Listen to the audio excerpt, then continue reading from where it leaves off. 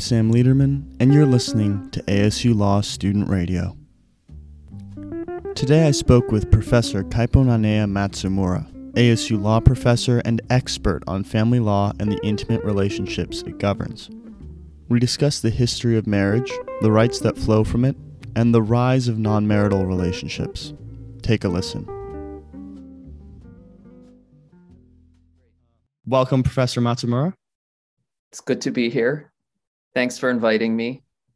And yes, I'm glad to have you here. This is a very competent contracts professor we have with us today, everyone. First, I'd like to start off with a brief overview of the history of marriage, where it started and how it has changed and become the institution we know today. Great, thanks. Well, I want to mention that although I was Sam's contracts professor, I research and write in the area of family law and kind of family formation through the use of assisted reproductive technologies. So I'm really excited to be talking to people about marriage and the family unit today, and hopefully to build interest among people in taking family law and family law related courses. And I would say, even if you don't intend to practice family law, it's still such a wonderful thing to learn more about, given that we all come from families and have families and maybe don't realize the extent to which the social structures in which we live actually have legal ramifications. So I'm pretty sure that we're going to be discussing that today. And so the first question I just got was about the history of marriage. So marriage has a very long history. In the West, in the Western tradition, a lot of laws date back to Roman times and probably even earlier. From those Roman times, we get principles like marriage is a contract. Marriage is premised on the consent of the two spouses. And although, there have been variations in that general thought or idea, that's remained with us for a couple thousand years in the West. But I'm going to jump ahead because there's, a whole lot of information on Roman marriage law and medieval marriage law, and some of it's relevant to us, but not all of it is. But we basically inherited our laws in the United States from England, when colonies were established. And of course, there are other sources of law that have been less influential in the development of state family law. So, for example, Spanish and French law influences community property states, of which Arizona is one. Unfortunately, Native American family law didn't have as much of an influence on the law that generally applies to us through our states, basically. But the institution of marriage that we inherited from the English, which we kind of call common law, has had several features. And the most important one was this concept called coverture, which comes from the French word for covering. A wife was known as femme couverte. She was covered by her husband. And generally, the principle was one of marital unity, that when two people got married, they became a single legal entity under the control and authority of the husband. And the husband's authority extended in other areas as well. So, for example, he was the head of the household. And so if the household included servants, he was able to exercise control over those servants. Same goes for children. Children were thought of as the property of the husband until they reached the age of majority. So there was a tremendous amount of authority in the husband as head of the household. As a consequence, wives lost legal personhood, essentially. They were folded into the legal identities of their husbands. So, if you think back to the founding of our republic, women could not vote, and they didn't attain the right to vote until several hundred years later. But they could also not, wives couldn't enter into contracts. Largely, they couldn't sue or be sued in civil suits. They couldn't even be criminally prosecuted for many of their acts because they were thought of as non-persons. The responsibility for those acts was the husband's. And so, if a wife committed a crime, there were some instances in which she was answerable for her conduct. For example, if she killed her husband, but a lot of times the husband would be charged for the crime based on the wife's conduct. Same thing if there was a tort. I mean, loss of consortium, there are various tort claims that arose because of the deprivation of the husband's right to the companionship of his wife.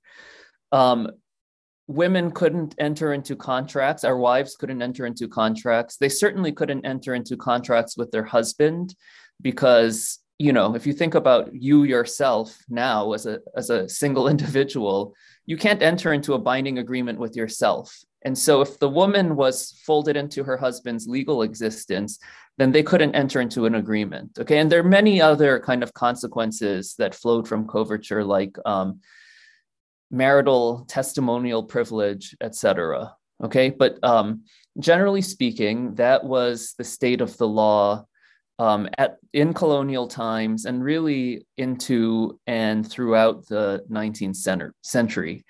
And so we started to see changes over time, unraveling the doctrine of coverture. So for example, starting in the mid-19th century, states began to pass Married Women's Property Acts, which allowed women to hold wives to hold property in their own names. But that process wasn't complete until the 20th century. So there were still states at the beginning of the 20th century in which wives could not hold property in their own names. Obviously, once the wife is able to hold property in her own name, that puts her on a more equal or level playing field with husbands. So that's one example of the dismantling of coverture and the raising up of wives to be on a more equivalent status with their husbands. Obviously the right to vote, acquiring the right to vote was critical to putting her on a more even playing field with her husband. But there are various, decisions, like there are Supreme Court decisions from the 1870s that prohibited or upheld, for example, the state of Illinois' prohibition on women practicing law. And so when those types of prohibition fell, women were able to enter into the workplace because they owned property or were able to hold property in their own name. They began to be able to enter into contracts because they could vote. That obviously had a huge impact. And so in the 20th century, really, we saw a huge unraveling of coverture and kind of transformation to look more like what our modern marriage law looks like. I mean, people nowadays think of marriage, I think, as a partnership of equals. And a lot of laws have been made gender neutral as between spouses. So for example, loss of consortium. As I mentioned, it originated because if a wife was injured, her husband would be deprived of her sexual companionship.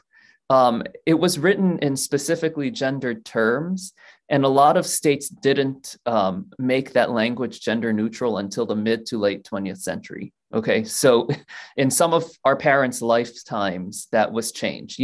For some of our parents, they couldn't apply for credit. If they were a wife, they couldn't apply for credit without their husband's approval. And, that was I think definitely the second half of the 20th century where laws started to be passed to give women equal access to credit. It was not a crime for husbands to have sex with their wives whenever they wanted to. And so there was no crime for spousal rape, for example, at common law under coverture.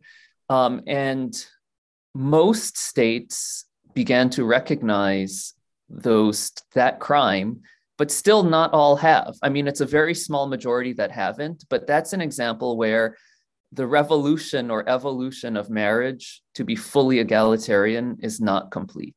Okay, so in general, we're seeing this change over time, but a lot of the cases that people study in 14th Amendment about formal sex equality, and Ruth Bader Ginsburg using the Equal Protection Clause to kind of challenge statutes that make assumptions about husbands and wives and treat them differently. If you think about it, that was the 70s and 80s, basically 1970s and 1980s. So it's only quite recently where a lot of those developments took place.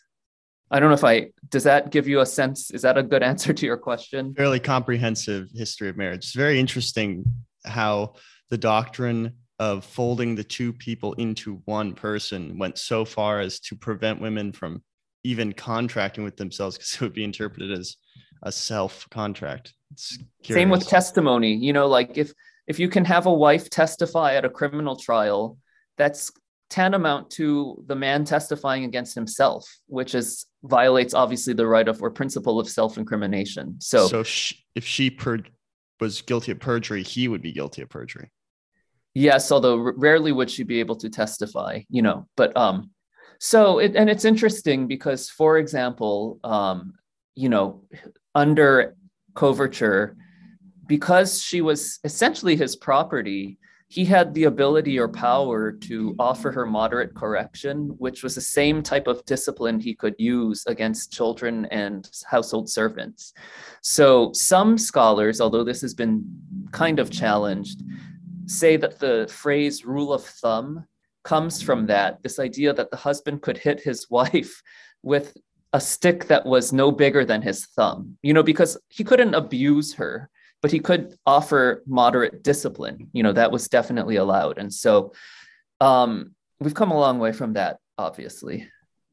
Speaking of having come a long way, what does it look like today, marriage? What rights flow from marriage? When two people get married, what are the special rights and protections they get? What are some of the disadvantages that they have to incur? Well, I'll say one more thing about the history. It's true that the husband had all of this authority, but the law at least tried to impose obligations on him as well, in that he had to provide for the family's necessaries, things like, living expenses, food, shelter, clothing, etc.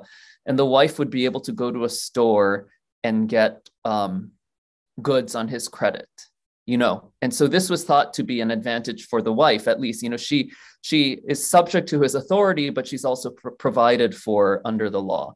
And the reason I'm kind of mentioning that is because there's still this idea that marriage is a package of benefits and obligations. And so there are several buckets. And so one is the obligations of spouses to each other. And then there are types of benefits that are conferred upon the married couple by the state. So when we talk about the obligations that spouses owe each other, first, they owe each other duties of support, fidelity, affection. These are kind of intangible duties that aren't really sued over for the most part, except courts have held that spouses are obligated to provide kind of like nursing care type support when their spouses are ill or, weak. And spouses are theoretically, obligated to satisfy each other's sexual needs as well, although obviously no court is going to enforce that duty and compel people to have sex, basically. But those are actually still obligations that are theoretically in the law. But there are property obligations as well. So, when people marry, the default is that property earned during the marriage is presumptively marital property, which is subject to equitable distribution if the spouses ever divorce. Okay, so that's one huge thing, and debts likewise are thought of as marital if they're incurred during the marriage, and especially if they're for things like household expenses, etc., then both spouses are jointly and severally liable for those debts. So those are really, I mean, if you think about it, like property and financial obligations that flow between each other.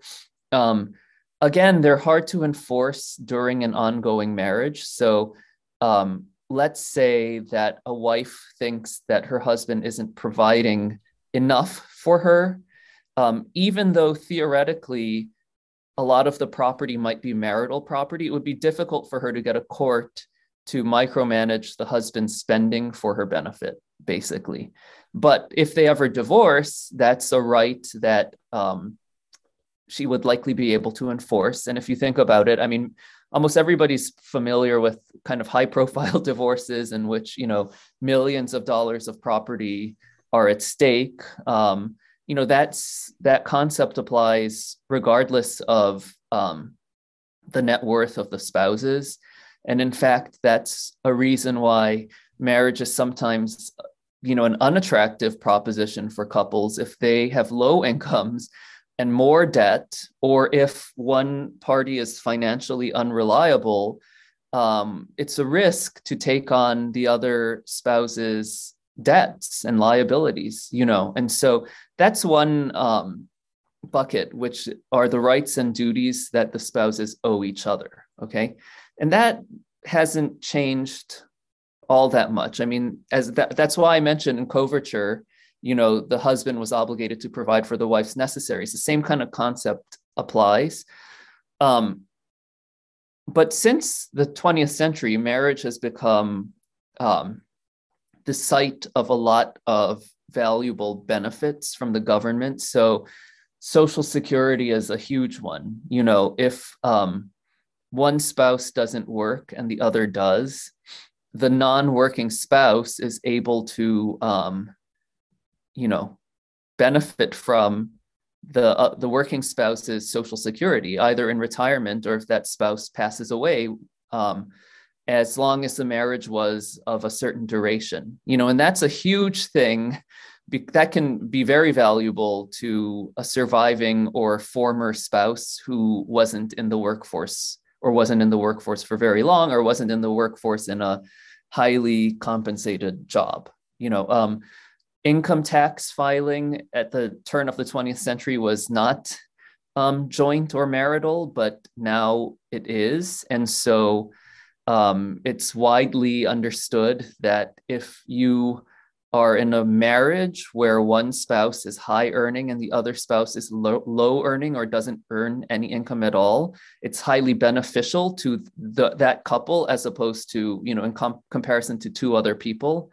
But on the other hand, if you're married and both spouses make equivalent amounts, they usually face a marriage penalty. So they pay more taxes than they would if they were single. So there's a little bit of social engineering that's going on along the lines of marriage that can subsidize certain types of relationships. One might call them traditional relationships with a stay-at-home spouse, usually a wife, you know, and penalize other types of relationships. But if you think about it, there's this whole apparatus that's grown up around marriage. So for example, eligibility for health care a lot of times tracks marriage. You know, family leave, you can take paid or unpaid leave depending on the jurisdiction to care for a spouse. You wouldn't be able to do that if you weren't married, for example. So, you know, when same-sex couples couldn't marry and they were trying to marry, they always used to throw around this figure that there are over 1,000 rights and benefits in the federal codes that turn on marriage. You know, so there are tons of examples of what we're just saying. Immigration, you know, if you're a spouse, you're treated differently than if you're just a partner. There are tons of ways in which the law responds to marital status and, you know, strengthens that marital status. The last thing I guess I would say, although it's kind of something we take for granted now, is that from a historical perspective, marriage was the one place where people could legally have sexual relations, sexual contact, intimate contact, basically. The criminal law, until, I mean, even now, some states still have these laws on the books, but really throughout half of the 20th century, made it a crime for people to cohabit without marrying. They made it a crime, fornication, to have sex outside of marriage. It was a crime to engage in adulterous conduct. And so really the only place you were allowed to legally have sex was marriage. And so if you can think of that in a way as a huge benefit of the marital relationship. Another way that was enforced was that children who were born out of wedlock were considered illegitimate. And there were kind of punitive laws preventing illegitimate children from inheriting, treating them as like a child of no one. They didn't have any legal parents. And so that's kind of historical, but, we see vestiges of that basically in our laws today. But so those are some of the kind of benefits and rights and legal consequences of marriage. I mean, and I'm sure there are many more that I'm just leaving off. You spoke a little bit about how it's advantageous for a wealthy partner to be partnered with a less wealthy or incomeless partner for tax reasons, but also that in the event of a divorce, it's disadvantageous for a wealthy partner to be partnered with someone who doesn't have any income or any assets. Given the rising income inequality we're experiencing in this country and the incentive to marry with someone who has roughly equal assets, because also divorce rates are rising. So there's a potential that your marriage won't work out. There's a real disincentive to marry someone who is less wealthy, not even very much less wealthy, but it encourages you to make that calculation before committing to marriage. Does the institution of marriage, as a result, is it at risk of exacerbating income inequality by keeping all the wealth locked in the socioeconomic stratum or class that it's already in, and descending and also distributing it down to the next generation that continues to have those privileges? And it could be a barrier to upward mobility. You've made the argument quite well. So yes, well, a couple points along those lines. We're seeing a decrease in the share of the US population that is married. In the 1960s, approximately 70% of all households were married households. Now that is teetering right above, like a hair above 50%. So obviously that's a tremendous decline, okay? In 1967, less than 1% of all households were cohabitants, in large part because it was, criminalized in some jurisdictions. And even if it wasn't a crime anymore, there was still a stigma. Well, that's obviously not the case now. And approximately 9% of households are cohabiting households, but an equal share, people think, are single households where the people are together, in committed relationships.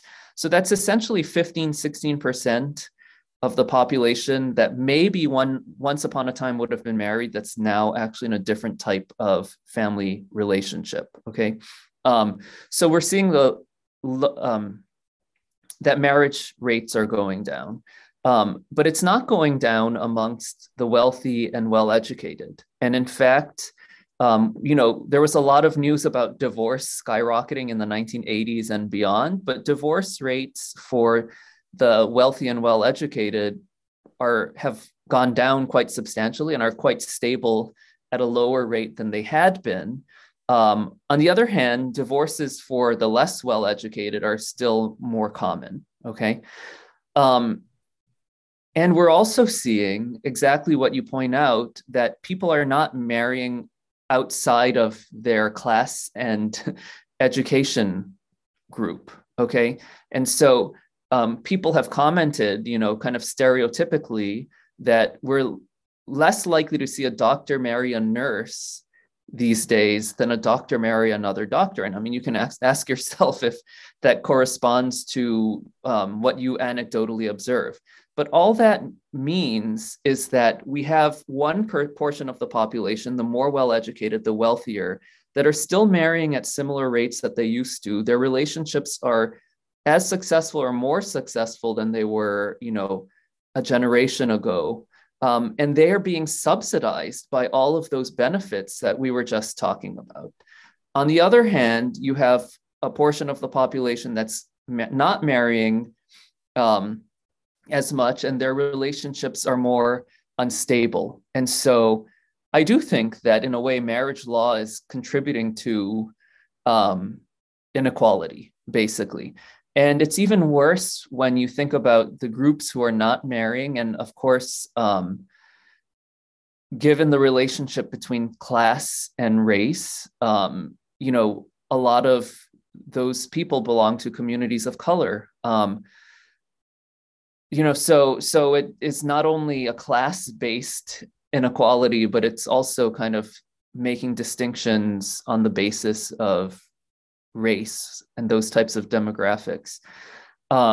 People in those communities, sociologists have found, don't dislike marriage. It's not like they're intellectually opposed to marriage. They think marriage is good and good for society. They just don't feel economically ready to marry, and so that's the link, but because of policies that keep them down economically, then they can't marry, which only perpetuates this, exactly, which is exactly the dynamic you were talking about. So yes, I think all of the research indicates that phenomenon you've identified is present. And so, we can do one of two things. We can subject marriage to more scrutiny and ask if we want to continue to have marriage as a tool to promote those types of ends, or we can kind of keep on going the way things are going. Do you think, given the fact that marriage is benefiting the most privileged, exacerbating income inequality, broadly in decline probably as a result of income inequality, should we get rid of marriage? Because it seems like it's socially contributing to a lot, although it has benefits. And I think there are reasons to encourage marriages just for sort of a social stability point of view, like having a strong family unit is good for children, but it's contributing to a larger problem of income inequality, which is creating this huge divide between the classes that it's getting harder to bridge. Should we get rid of marriage? Well, I'll talk a little bit about some proposals or some things we might do, but I would say that it's very unlikely. I'm pessimistic that marriage will change very much because, as you mentioned, the people who are in power are taking advantage of this institution and are benefiting from it. And, not necessarily in a way that's consciously trying to perpetuate inequality. So, so one goal might be to make people aware of it so they can at least ask themselves whether they think that it's worth it to continue on the path we're on, right? But as I was saying in response to your last question, people who don't marry also kind of venerate marriage, see marriage as a good thing, something to aspire to. So I'm not sure that there's widespread support to really change marriage that much. But what I will say is that there's certainly a scholarly movement to try to examine ways in which we can promote equality. There are several components. One, which was tried during the George W. Bush administration in the first decade of the 21st century, is marriage promotion. That was sort of a conservative, religiously influenced effort to just get more people to marry. But of course, it didn't solve the underlying economic problems. So it really wasn't successful. Just kind of encouraging people, spending money to promote it didn't really have that much of an impact. But that was and remains one way to solve the problem, is just to try to get more people at every level to benefit from marriage, right? Another approach is to try to strengthen non-marital families. So maybe you say to yourself, well, we can't or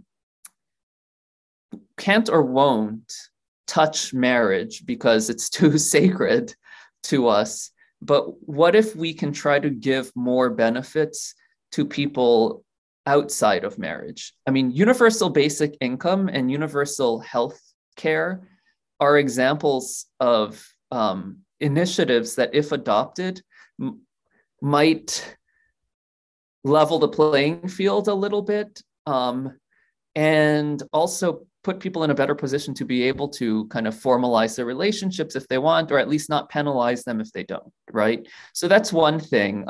Another way you could do that is to give cohabitants more of the rights that married people get. And the last thing you could do is to try to disaggregate marriage a little bit. And people have definitely started to study that. So for example, health insurance, we might make it universal because for whatever other reason, but another thing we could do is just stop making it tying it to the marital status, for example. Lots of people have proposed that Social Security should be based on households or individuals and not marriage. Same thing for tax filing. There's some marital rights like inheritance where it does kind of make sense just on a practical level to continue to have that right tied to marriage. But other of them, especially a lot of the government benefits, I think, there's a big push to see whether those really belong to people who are married or to individuals or just to people in caring relationships. And unless there's a compelling justification for marriage in particular, then the idea is to disaggregate those things. Now, I don't think that if the state were to abolish married income tax filing, that would trigger any constitutional concerns. The right to marry doesn't consist of any given package of federal and state rights and obligations. So it seems clear to me that we would be able to kind of unbundle marriage to quite an extent without, running into any of those types of concerns. And that may very well be the best way to go about doing it.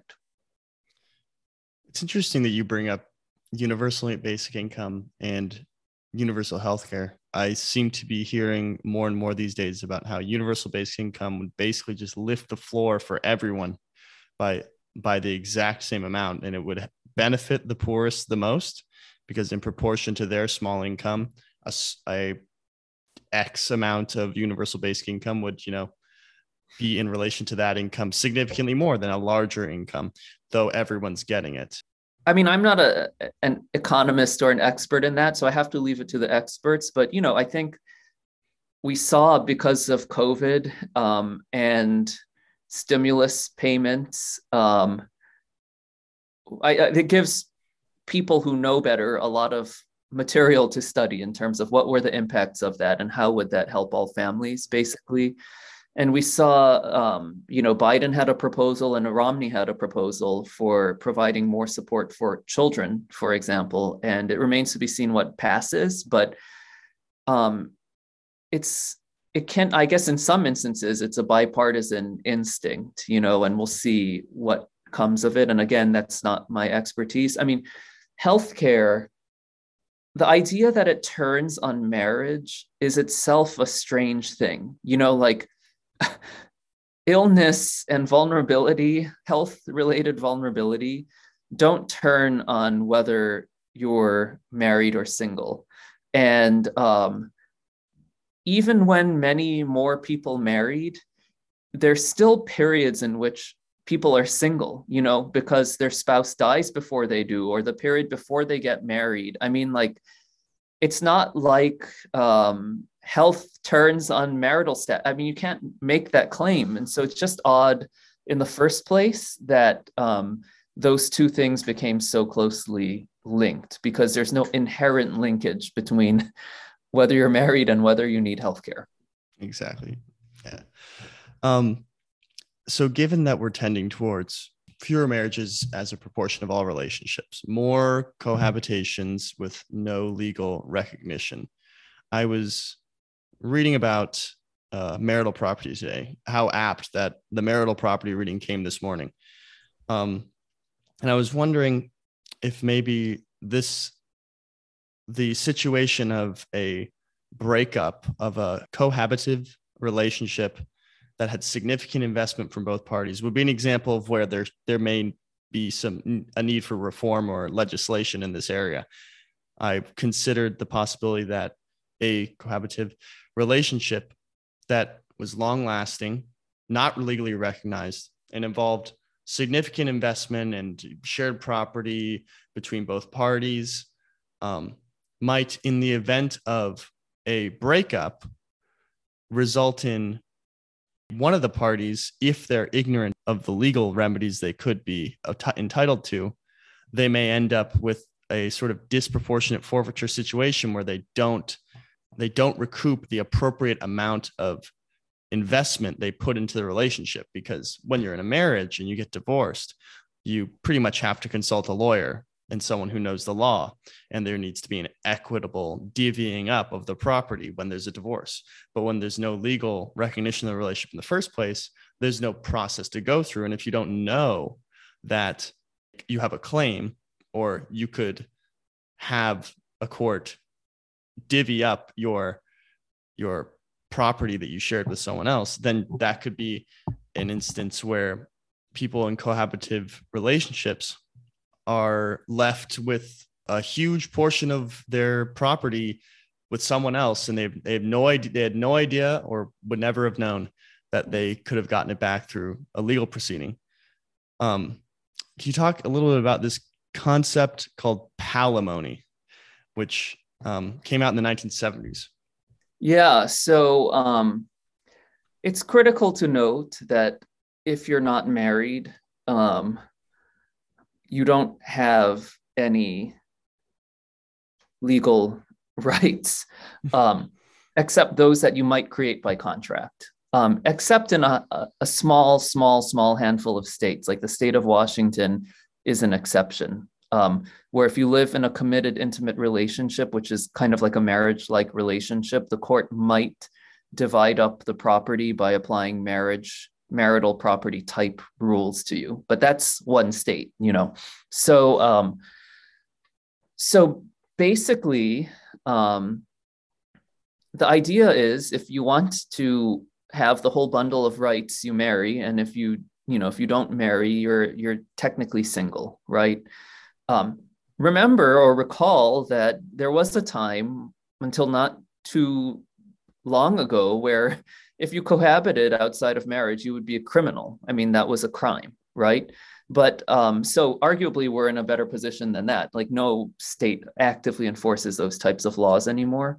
But you don't have any automatic legal rights. And so you could live together in a long-term relationship and end up with nothing. And the situation you describe, where both partners are contributing property, is sort of easier to untangle than a situation where it resembles a traditional marriage, but they're not actually married. So there's this kind of famous case called Hewitt versus Hewitt from Illinois, in which this woman and man and woman kind of were together in college. The woman, she wanted to get married. He said, "Oh, we don't need to do that. This is as good as married, whatever." He became, relatively financially successful, like a dentist or doctor or something. They had kids together. They had this long relationship. And at the end of it, he essentially said, you don't have any rights to anything. Like all of this property that we acquired, or I acquired during our relationship, it's in my name, it's titled in my name, I made that money. And she tried to say that there was an implied contract in the way that they lived their life. And the court said, no, there's nothing. So she just got nothing. So arguably that's an even worse situation than when two partners are combining, because combining presumes that they each have something to contribute, where in that egregious situation, she really contributed domestic labor, but had nothing economically to contribute. Okay, so the law in the vast majority of states is, and this is what palimony refers to, is that people can enter into enforceable contracts regarding property, even if they aren't married. And that can extend to kind of support after the relationship ends, which is where the palimony comes in, because it's like alimony for non-married people. And so that was kind of famously announced in this case called Marvin versus Marvin, California, 1976. And most states adopted some form of it, although some states require that it be the contract be in writing. Some states require that even if it's not in writing, it must be express. California said it could be implied by conduct. Now, almost nobody prevails on these contract claims. Like an implied contract claim, almost nobody prevails. So in Marvin versus Marvin, the woman argued that she gave up her career, her lucrative career as a singer and entertainer, to kind of be like a wife to Lee Marvin, who was a Hollywood actor. And he agreed that he would support her kind of like a spouse. And, she even changed her last name to Marvin, etc. Well, the court said that conduct didn't infer a promise because the terms weren't sufficiently definite, okay? A recent study by a University of Arizona professor and my friend Albertina Antonini found that almost no courts enforce even express contracts. They find some reason to kind of doubt the validity of even an express contract that exchanges domestic services for property. So the one exception is that when both parties contribute tangible assets, sort of in the way you're describing, usually they're allowed to disentangle that in a contract case and get what they want. Now, all of that presumes, as you were saying, that they know they can, there's no divorce, right? There's no status-based legal proceeding, which is a benefit in a sense if you don't want the court involved in your business. But the only way you enforce these rights is through a civil action, a contract action. And so most of those actions fail. And I did a study of over 2 years of cases in published or reported databases, which don't include every case. So for example, most state trial courts are not in Westlaw, but that study found in over a 2-year period, there were under 200 cases in which people were bringing any sort of claim based on a cohabiting relationship. Now we know there are, millions, tens of millions of cohabiting relationships. And so clearly hundreds of thousands must be ending every year. So the fact that there were under 200 cases in a 2-year period, so under 100 per year, just goes to prove the point that most people don't realize that they have a claim, or, these claims are not prevailing, basically. And so essentially, if you don't marry, you don't get any of those types of protections. And by the way, if you've been living in this relationship, let's say for a decade, you've been missing out on all of these benefits that married people get. Like if the tax filing would have been favorable, you're missing out on that. Like if your partner died suddenly, you would be missing out on benefits related to that, for Social Security or otherwise. If your partner is killed in an accident right in front of your eyes, you have no standing to bring a tort claim like you would if it were your spouse.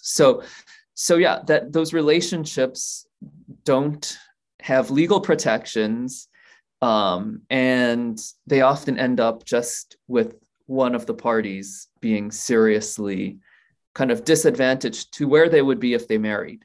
The counter argument, though, and I think it's a serious argument, is that at least some of those people don't want to be married. Now, especially before same-sex couples could marry, it seemed particularly egregious and exclusionary. But now that those types of restrictions are not present, it's given kind of ammunition to the people who just say, well, if you wanted those rights, you should marry. And of course, I would note not everybody can marry. People in plural relationships can't marry. People who can't marry their first cousins in Arizona. I mean, not everybody can marry. And then, of course, as we're talking about, some people feel economically precluded from marrying as well. But there are definitely some people in non-marital relationships where part of the reason they're not marrying is because they don't want the law involved in their relationship. Thanks for coming on the show, Professor Matsumura. Okay, yeah, thanks for the conversation. I hope people didn't fall asleep and are more and more interested in studying families. And, obviously marriage is only one small piece of family relationships. So there's more. Thanks. Thanks for listening. If you have any comments or questions, feel free to email me at asulawradio@gmail.com.